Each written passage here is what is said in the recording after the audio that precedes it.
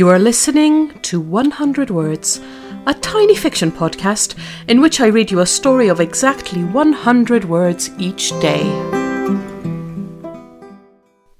Season 2, Episode 169. Mug. The thing that will run through her head later is a slow-motion replay of the mug falling to the floor.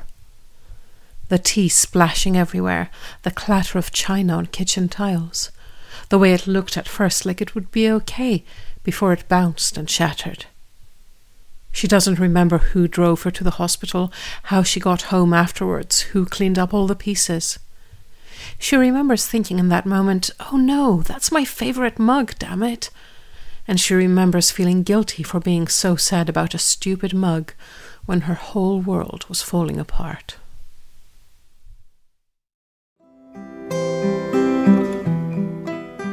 Thank you for listening to 100 Words. This podcast is written and produced by Marilisa Valtazano. If you enjoyed today's story, why not share it with a friend?